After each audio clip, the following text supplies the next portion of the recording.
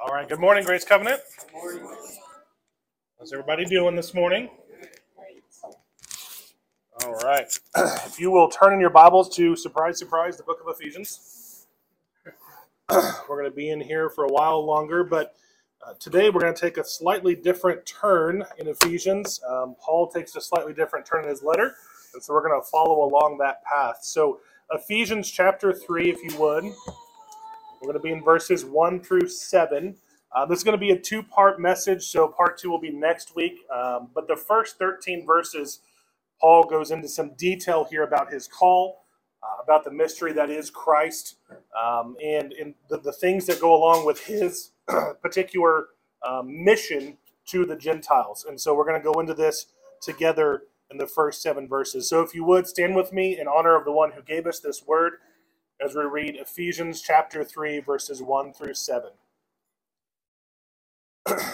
It reads, "For this reason, I, Paul, the prisoner of Christ Jesus, on behalf of you Gentiles, if indeed you heard of the stewardship of God's grace, which was given to me for you, that by revelation there was made known to me the mystery as I wrote before in brief, about which, when you read, you can understand my insight into the mystery of Christ, which in other generations was not made known to the sons of men, as it was now revealed to his holy apostles and prophets in the Spirit.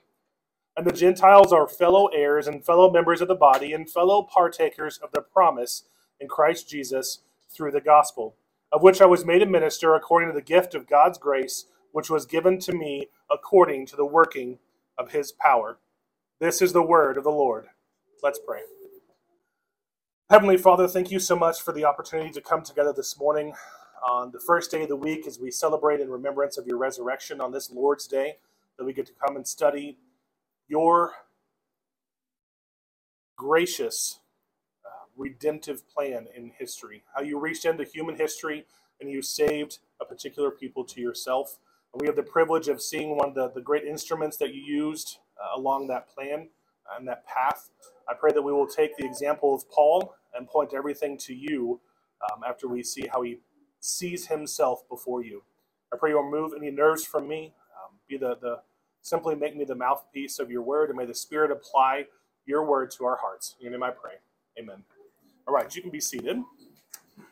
So, as we went through Ephesians, we started when we launched Ephesians chapter 1, verse 1.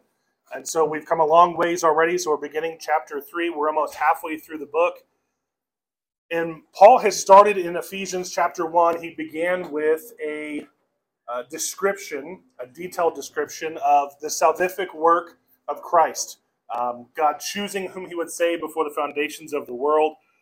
God redeeming them to himself and what that entails. And then in chapter 2, he began to move into the idea and explaining that salvation is, yes, impactful on an individual level, but God also rectifies groups of people to himself. So the Jew and Gentile, the great mystery that the Gentiles were in fact part of the redemptive plan of God.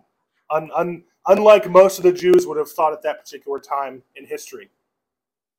And now he's going to begin in chapter 3, and he's going to explain his position, his small part. We would say it's a very large part, but to Paul's mind, a very small part in helping to establish the church of those days. And I want to give a little bit of context around when Paul wrote this and what he was writing about to help us understand and view what he's writing about himself. And so a couple of things to keep in mind is, first, Paul is writing this from a prison cell. And so that will be imperative to know here in a few moments that he wrote Ephesians from a prison back to Ephesus. And we'll see why that's important momentarily. Secondly, Paul is using a very specific writing style, especially in these first few verses. So in the first 7 verses, Paul uses what's called inclusio. You can write that down if you want. But it's a big word that simply means the Hebrew writing style of bracketing what you're saying with the same phrase on both ends, meaning that you read everything in that particular bracket through the lens of those phrases. And so I'm going to point that out in verse 2. It says of God's grace, and in verse 7 it says of God's grace. And so Paul wants us to understand that everything he talks about between verses 1 and 7 or between those brackets, is included and to be read through the lens of God's grace. And so Paul's point, although pointing out what he does, the apostolic office, the responsibility he had, the revelations that God gave him, all these things that he's going to talk about, he wants us to understand that this is of grace and grace alone. That he is a steward of God's grace by God's grace. And so it's very important that we understand this writing style, lest we think that Paul is simply writing this as a pat himself on the back kind of moment. Because in reality, this is simply a digression. He is taking away from his main argument, which was God saves people, and he's taking a moment to point out that God uses even someone like me. And next week we're going to be able to look more in more detail about the specific language that Paul uses about himself. But I wanted to set the stage for how we have to interpret this passage, because if we forget that Paul is speaking that everything he is talking about is by grace, for grace, we're going to lose sight of what he's actually saying. So it's very important to keep that in the back of your mind. So as we dig in here, I did forget to mention earlier, there are sermon outlines in the back. If you'd like to take notes and track along there, you're welcome to grab one. So verse 1.1, actually the title of the message, let me start with that, I apologize. So the title of the message is For This Reason, part 1. So for this reason. So Paul is going to take a second, and he's going to begin by speaking about him being a prisoner of Christ. So point 1, if you have your sermon outline, prisoner of Christ. And he begins with the small transitionary phrase, for this reason.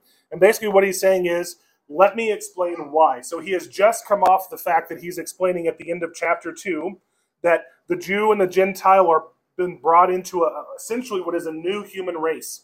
The first Adam failed to have the human race that would be in unison in relationship with God. The second Adam, being Christ, has now redeemed people unto himself and has made this new human race beyond all votes of the Jews or the Gentiles. Neither one of them wanted to be part of this new human race. But Paul, explaining through the change of the Holy Spirit inside of the individual person, he has in fact rectified and torn down that dividing line, if you remember last week, that dividing partition between Jew and Gentile. And now he's going to say, here's why. Let me explain why I know about these things. And so he begins with verse 1, for this reason I, Paul, the prisoner of Christ Jesus, on behalf of you Gentiles.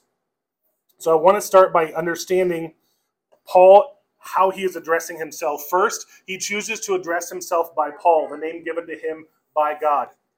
The name Paul actually means small. By definition, Paul means small. We need to understand that that is actually significant because his original name in Hebrew was Saul. And if you remember right, he was named after King Saul, who was head and shoulders above every other man in the congregation. So he went from being big Saul to being small Paul. And he chose to address himself in that way to keep the humility to understand that he, as a small man, was chosen by God for this work. But then he moves on to call himself the prisoner of Jesus Christ. Notice it doesn't say prisoner for Jesus Christ. Remember earlier when I mentioned he wrote this from a Roman prison. This is not Paul saying that I'm a prisoner for Christ, or I'm in the Roman prison, and often in those days he would actually be chained to someone. So I'm not chained to this guard for Christ.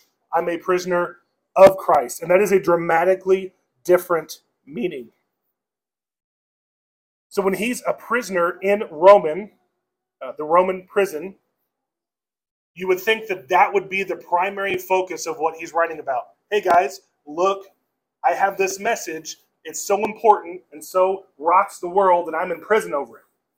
But his focus is on being a prisoner of Christ. When was the last time that we looked upon ourselves as prisoners of Christ? It is true that by grace we have been set free from the prison of sin, that we have been raised to newness of life, dead bones regenerated into new life. We were old creatures putting aside the old man. We are new creatures in Christ putting on his righteousness. But just because we have been set free from sin, that we are no longer prisoners of sin, does not mean we are not prisoners of something. Romans 6 talks about we are no longer slaves to unrighteousness. We are slaves to righteousness. We are no longer prisoners of sin. We are prisoners of Christ. And I would challenge you to view yourself the way Paul does. A prisoner of Christ. Because that's the most important thing to Paul. He wants them to understand that he is of Christ. He is setting up the next few verses so that they understand who he is and how he views himself. That the facts of what he's about to display and the plan of God is by God's grace and because of Christ alone. And the thing about it is, Paul has already been with the Ephesians. Paul actually made 3 missionary journeys as recorded in Acts. He didn't stay around Jerusalem. He wasn't specifically commissioned by Christ to be the greatest, he was specifically commissioned by Christ to be the greatest theologian and evangelist in church history. But how he viewed himself was a prisoner of Christ. And I'm driving this home because if the greatest theologian that has ever lived views himself as a prisoner of Christ, should we not consider ourselves thusly? And he wants the church at Ephesus to understand this. And this is, again, just after arguing that the Jews and the Gentiles are now one in chapter 2.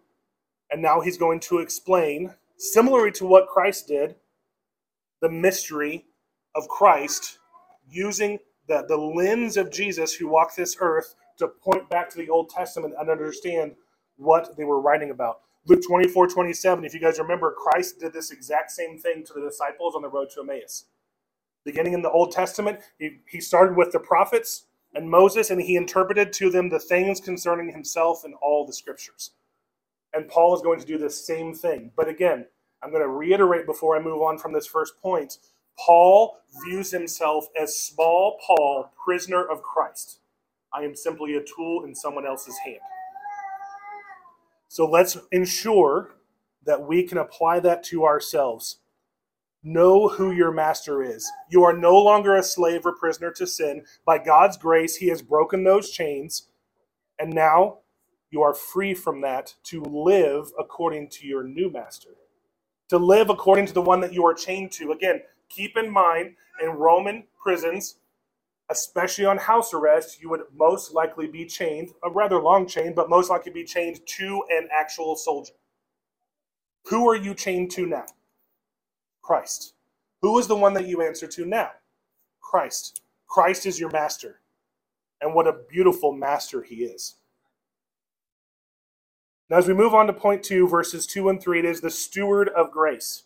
So not only do we see Paul as a prisoner of Christ, but we see him as a steward of grace. Look with me, if you will, Ephesians 3, verses 2 and 3. It reads, "If indeed you heard of the stewardship of God's grace, which was given to me for you, that by revelation there was made known to me the mystery, as I wrote before, in brief." So let's break down these couple of verses and see what Paul is saying here. First, he's letting them know, he's letting the Ephesians know that he is a steward of grace. And in the original language here, the idea of "if indeed you heard" is him being rhetorical. He knows they've heard. He spent years with them. They know exactly what he's saying. And so he's pointing them back. You already know that I am a steward of God's grace. But it's very interesting when you start doing a deep dive on that word steward. The original language in English, actually, what makes a better implication of what that word truly means is actually administrator. Administrator. So in our common English minds, administrator is the idea of the office and tasks of an administrator. So when we think of an administrator, let's think of an executive assistant or an administrator of someone who owns a company. That administrator can do the things that the boss can, right? That administrator can use the name that the boss uses to purchase things, right? How many know what I'm talking about, right? An administrator. They are tasked and given the name. They don't own the company, but they can make decisions on behalf of the company. They don't own the money or the credit cards that the company has. The boss pays the bills. He's the ultimate one who's in control, but the administrator gets to represent the boss. And so Paul is saying, I'm a steward of God's grace, which was given to me for you. So Paul is not the one who gives grace to the Gentiles. He is simply the administrator of God's grace to show them the beautiful redemptive power of Christ. And this is a heavy task Paul is assigned with an extremely heavy task. He repeats this in Colossians. It's believed that Ephesians and Colossians were written at roughly the same time and were even sent, along with Philemon, with a messenger to the intended addressees. And so Colossians 1:25, he says the same idea, of which I was made a minister according to the stewardship from God given to me for you, so that I might fully carry out the preaching of the word of God. This idea of stewardship is foremost on Paul's mind. We have to understand he saw himself as simply a carrier, an administrator of God's redemptive power. He did not see himself as anything but small Paul, prisoner of Christ, administrator or steward of the grace of God. But there's something we have to keep in mind here. Later on in his life, Paul, in his last imprisonment, right before he was killed, wrote the pastoral epistles.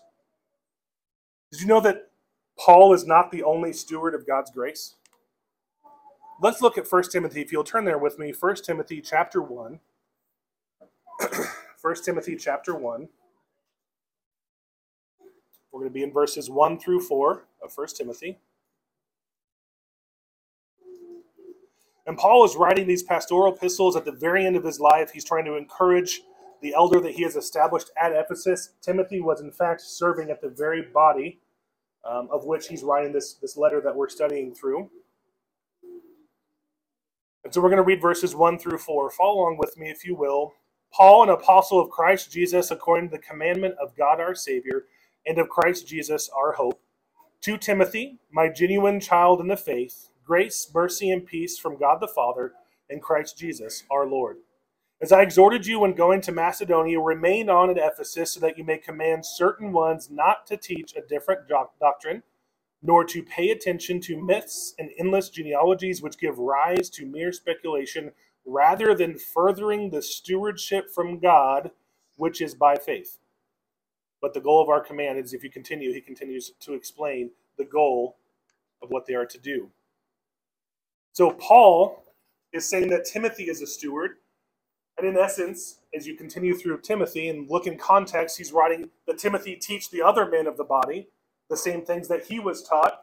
And so by logical conclusion, we know that the church themselves, the believer, the body of Christ, every believer is a steward of the grace of God.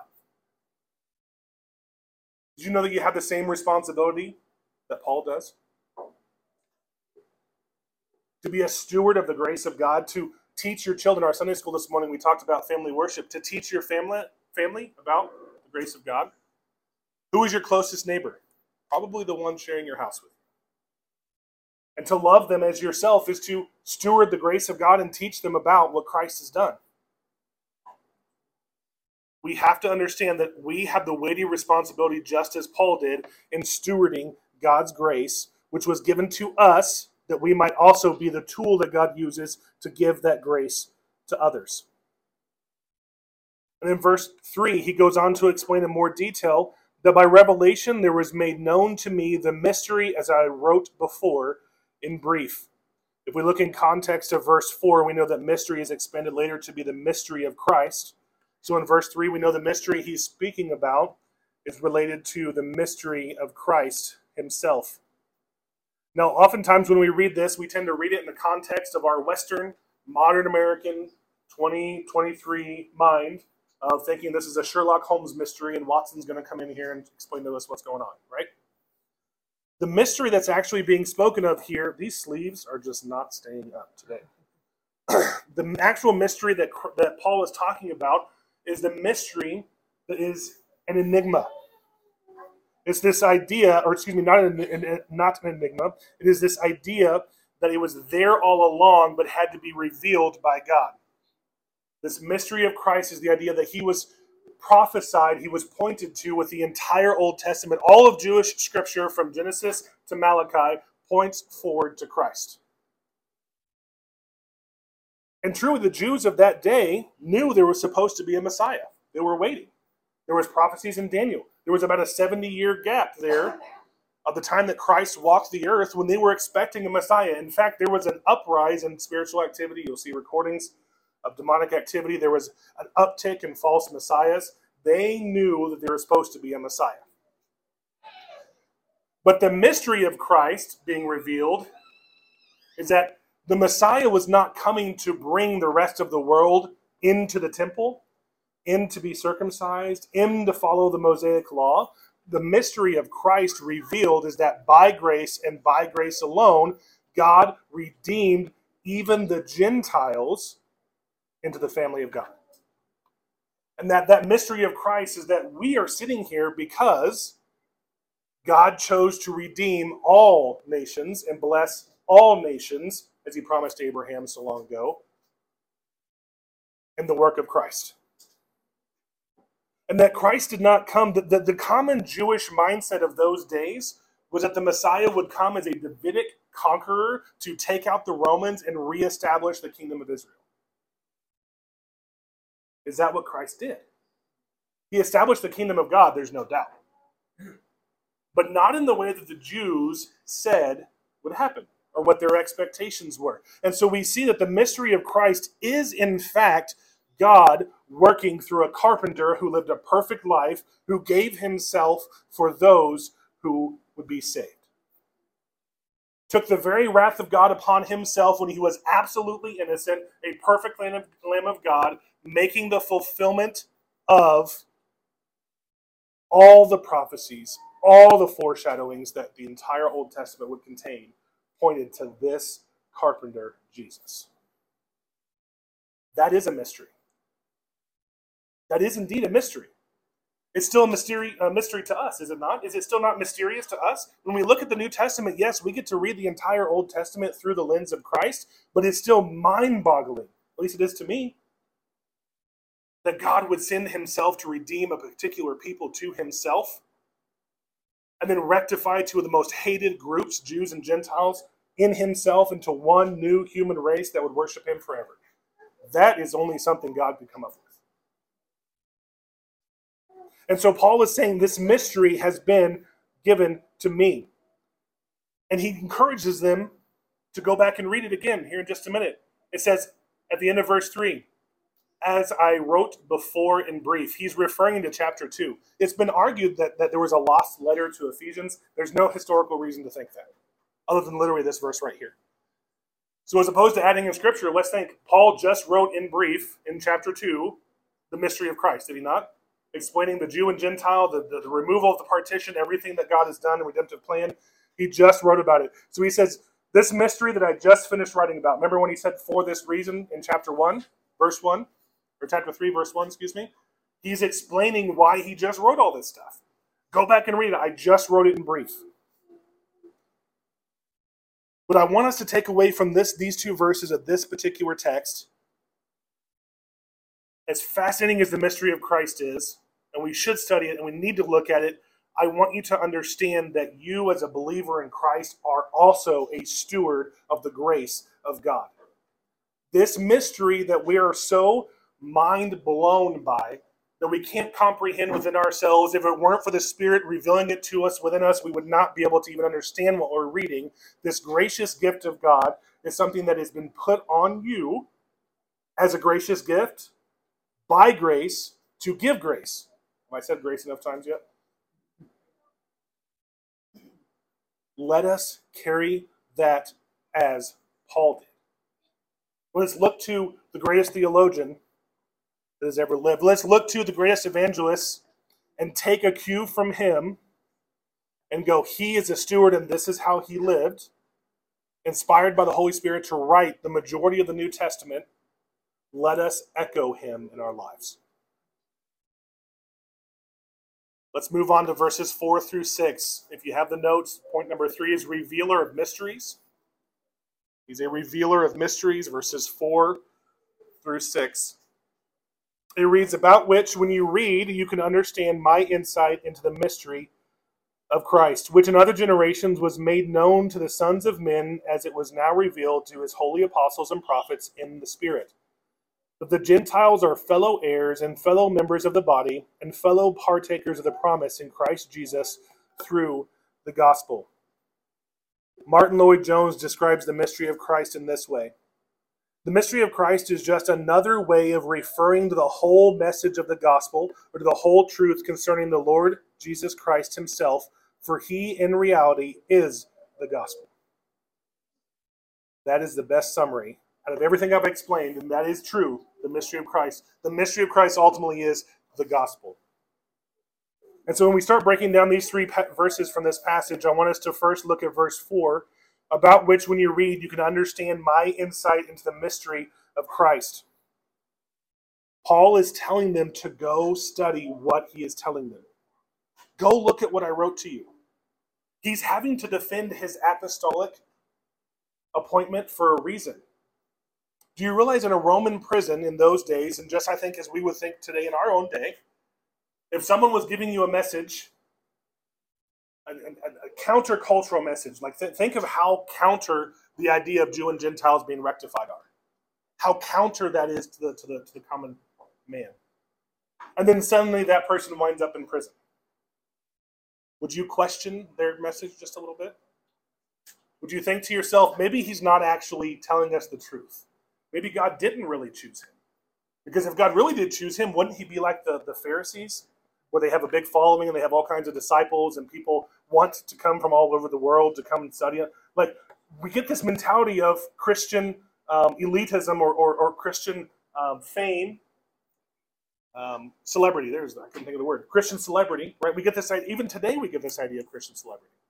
What does so-and-so say about this? And so if we think of Paul and all the missionary journeys he's had, he spent years traveling 3 different times around the known world, giving the gospel, and suddenly he finds himself in prison. He wants to ensure that those who he spent years with in Ephesus are not going to question his message because he's in prison. Does that make verses 1 through 7 make a little bit more sense? He's not doing this to puff himself up. He's doing this to prove that God did in fact choose him. He's doing this to prove that the mystery of Christ that has been revealed to him is in fact the truth. And he wants them to go understand it better by studying and reading what he has written. He encouraged the study of this ministry. Again, not to puff himself up. If you read this without the ideas of grace, without the ideas of Christ working in him, you can absolutely come to the conclusion that Paul thought an awful lot about himself.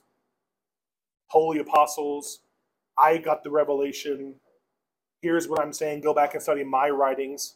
But when we understand under the inspiration of the Holy Spirit that Paul was given these words to write as a defense, as an establishment of his apostolic office, and he had to do this through nearly all of his epistles. If you think through Galatians, Corinthians, Colossians, over and over and over again, Paul defends his apostleship because he was not in it for the street cred.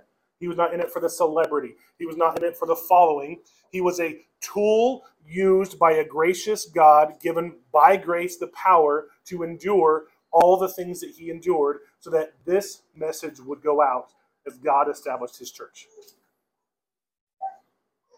So I want us to continue to keep in the back of our minds the inclusio, and we'll come back to it again when we wrap up, of God's grace being the beginning and end of this passage. He is bracketing everything he's saying by God's grace.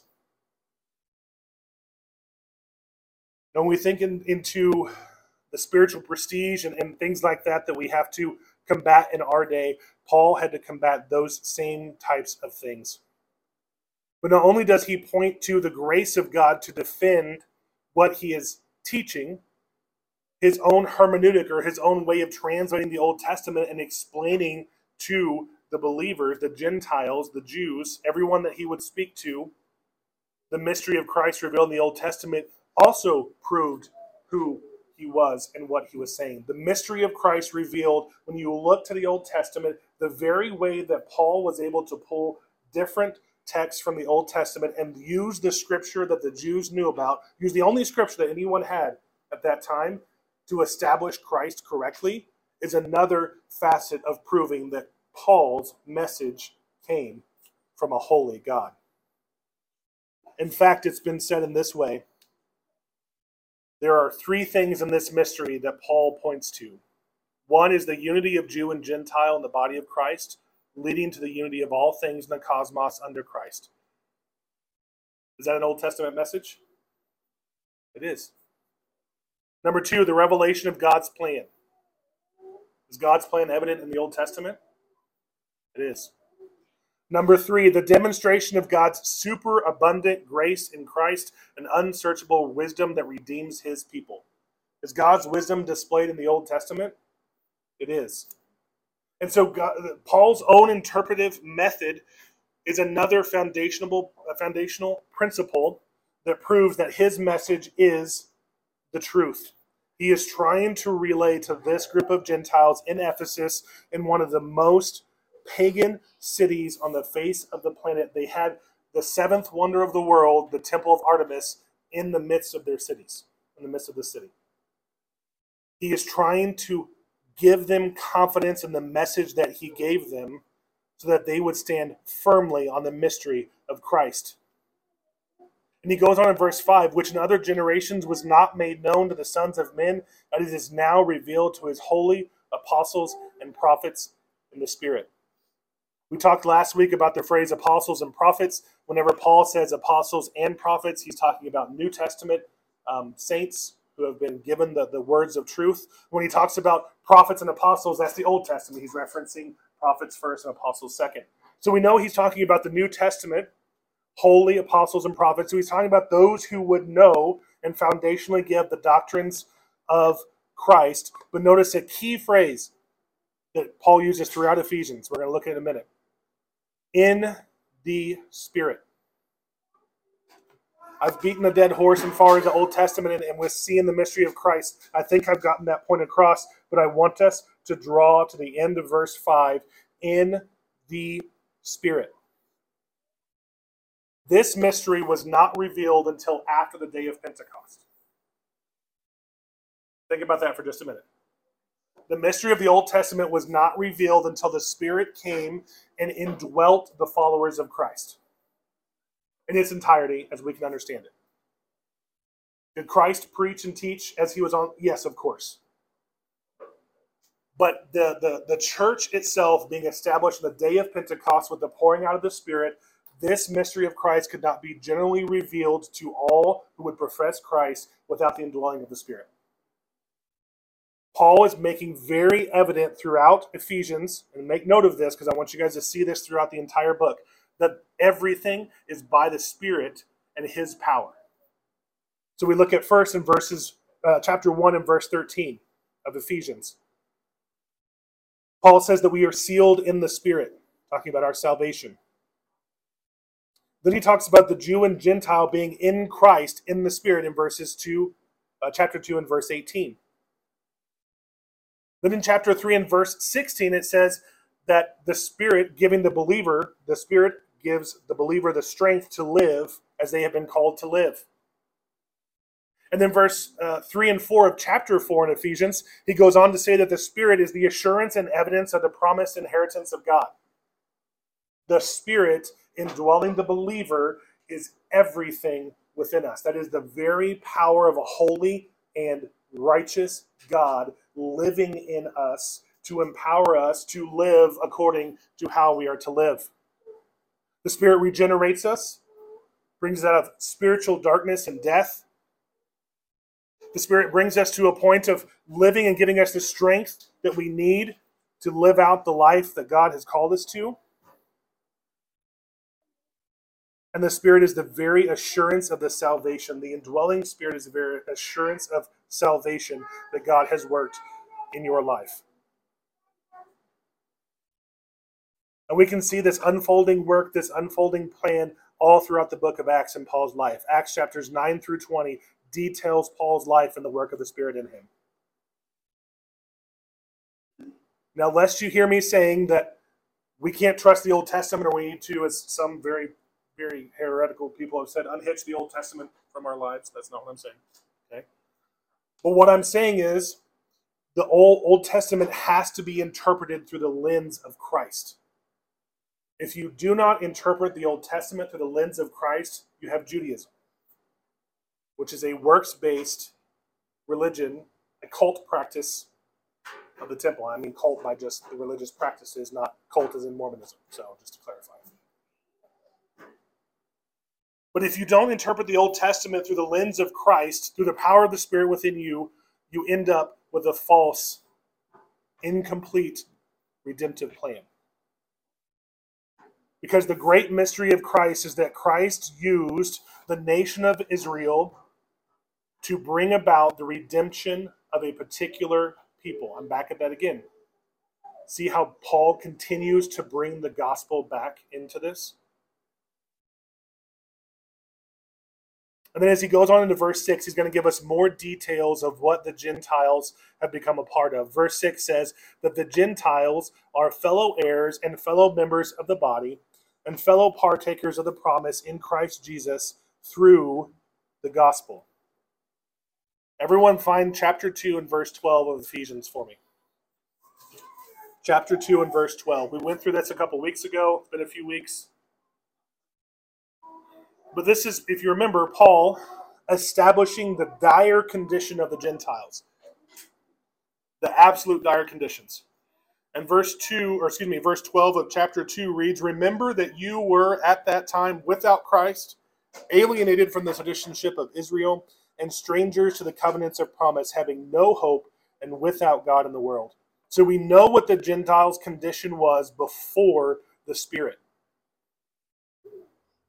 But now in verse 6 of chapter 3, Paul is going to give us the exact fulfillment that crosses out the dire condition of Gentiles point by point. So verse 12 of chapter 2, "Remember that you were at that time without Christ, alienated from the citizenship of Israel." Verse 6 of chapter 3, "But the Gentiles are fellow heirs." They are no longer alienated. Verse 12 of chapter 2. He goes on to say, "Strangers to the covenants of promise." Verse 6 of chapter 3. "Fellow members of the body." They are no longer strangers to the covenants of promise. They are in the covenant of grace. Verse 12 once again. "Having no hope and without God in this world." Verse 6. "Fellow partakers of the promise in Christ Jesus through the gospel." Every point of contention that the Gentiles lived with was handled in Christ and Christ alone. Paul makes the argument from chapter 2, verse 12 to chapter 3, verse 6, and shows us the redemptive power of Christ in the gospel. And that means all of us who are believers in God, who are believers in Christ for the forgiveness of sins by faith alone, in Him alone, we too are fellow heirs, fellow members of the body. And the amazing thing about that members of the body, that word is used nowhere else outside of the Bible. Paul literally made up a word to describe members of the body so that we could understand exactly what he means. He made up a word. The best English words we can come up with these days are eat. Think about the description of the power of the Spirit in Paul as he literally makes up a word to get across his meaning, because we are fellow members of the body and fellow partakers of the promise. If that doesn't give you assurance in Christ, I don't know what will. For the gospel message in Christ Jesus is that He took the wrath of God upon Himself that we could not bear, so that sinners would be reconciled to a holy God. And not only did He take that wrath, but then He imputed onto us His righteousness so that we would be considered holy before a holy God. We are no longer strangers to the covenants of promises, having no hope. Our hope is in Christ through the gospel message. And that's what I want you to apply from this 3 verses, 4 through 6, from these 3 verses. Everything he points out to here, everything he's trying to lay down, comes back and boils down to Christ through the gospel. The promise that we have. We are heirs. We are co-heirs with the Son of God. Amen? Amen. And so receiving this amazing gift should cause us to rest in Christ to understand that we've been brought into the body of Christ through the gospel, the good news of Christ, and that we have been made new, that we rest in his work. Our final point this morning is number 4, receiver of grace. We're going to look at verse 7. Everything we've talked about Paul, and I tried very hard to make sure that we understand Paul was pointing to Christ. He knows it's of grace. But all the amazing things that Paul did, he summarizes in verse 7. He says, of which I was made a minister according to the gift of God's grace, which was given to me according to the working of his power. So remember that inclusio, that tool that he uses, he brings it back in to close out the bracket, of which I was made. So what was it he was made? He was made a minister of the gospel, according to the gift of God's grace, which was given to him by the power of God. We've talked about several things that Paul was doing, but I want to talk for just a moment about what Paul wasn't doing. Because sometimes I think we can miss this aspect of what Paul didn't do. He's coming down and saying, but this is by the gift of grace.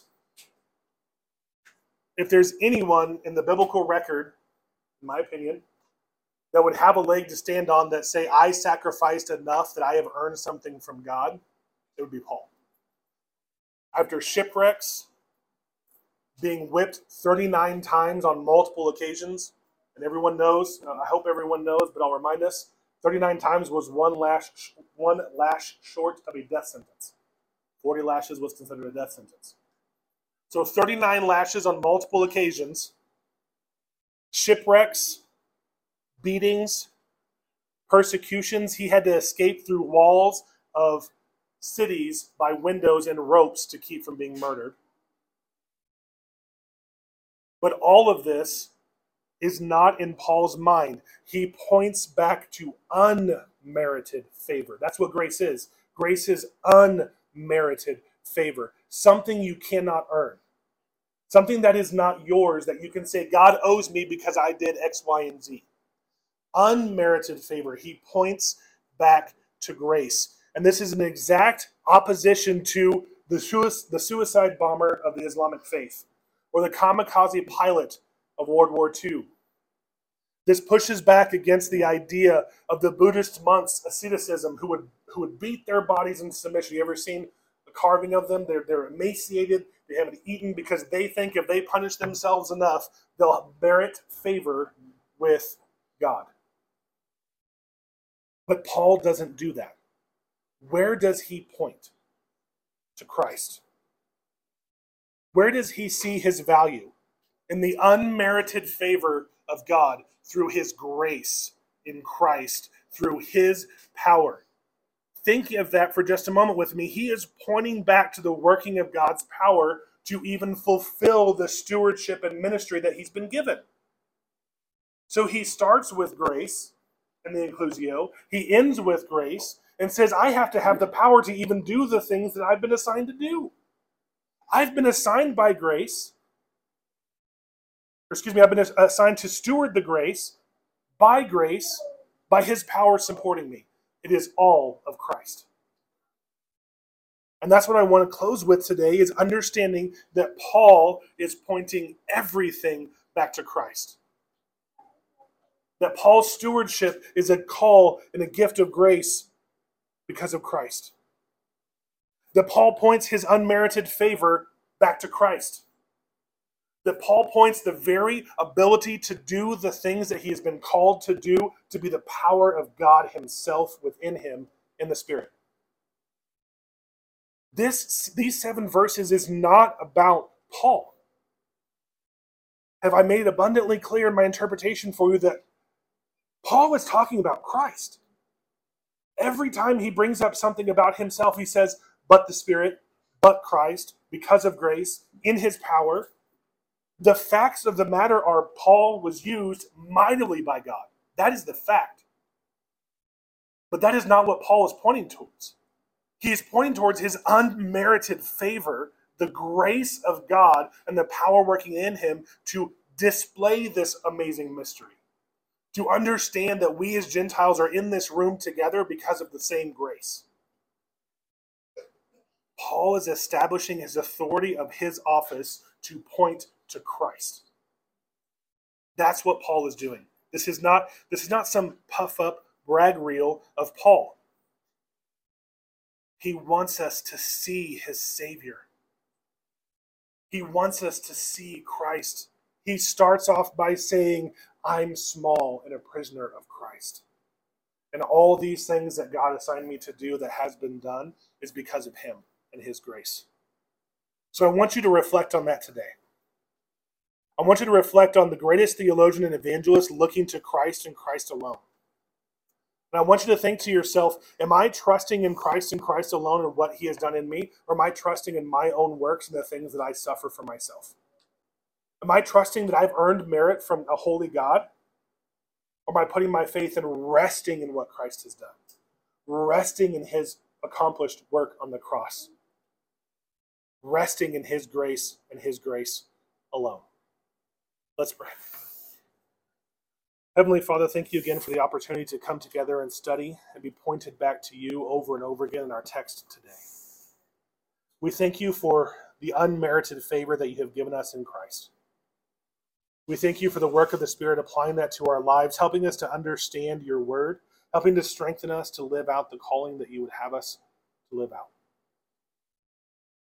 We rest completely in your power and completely on your grace.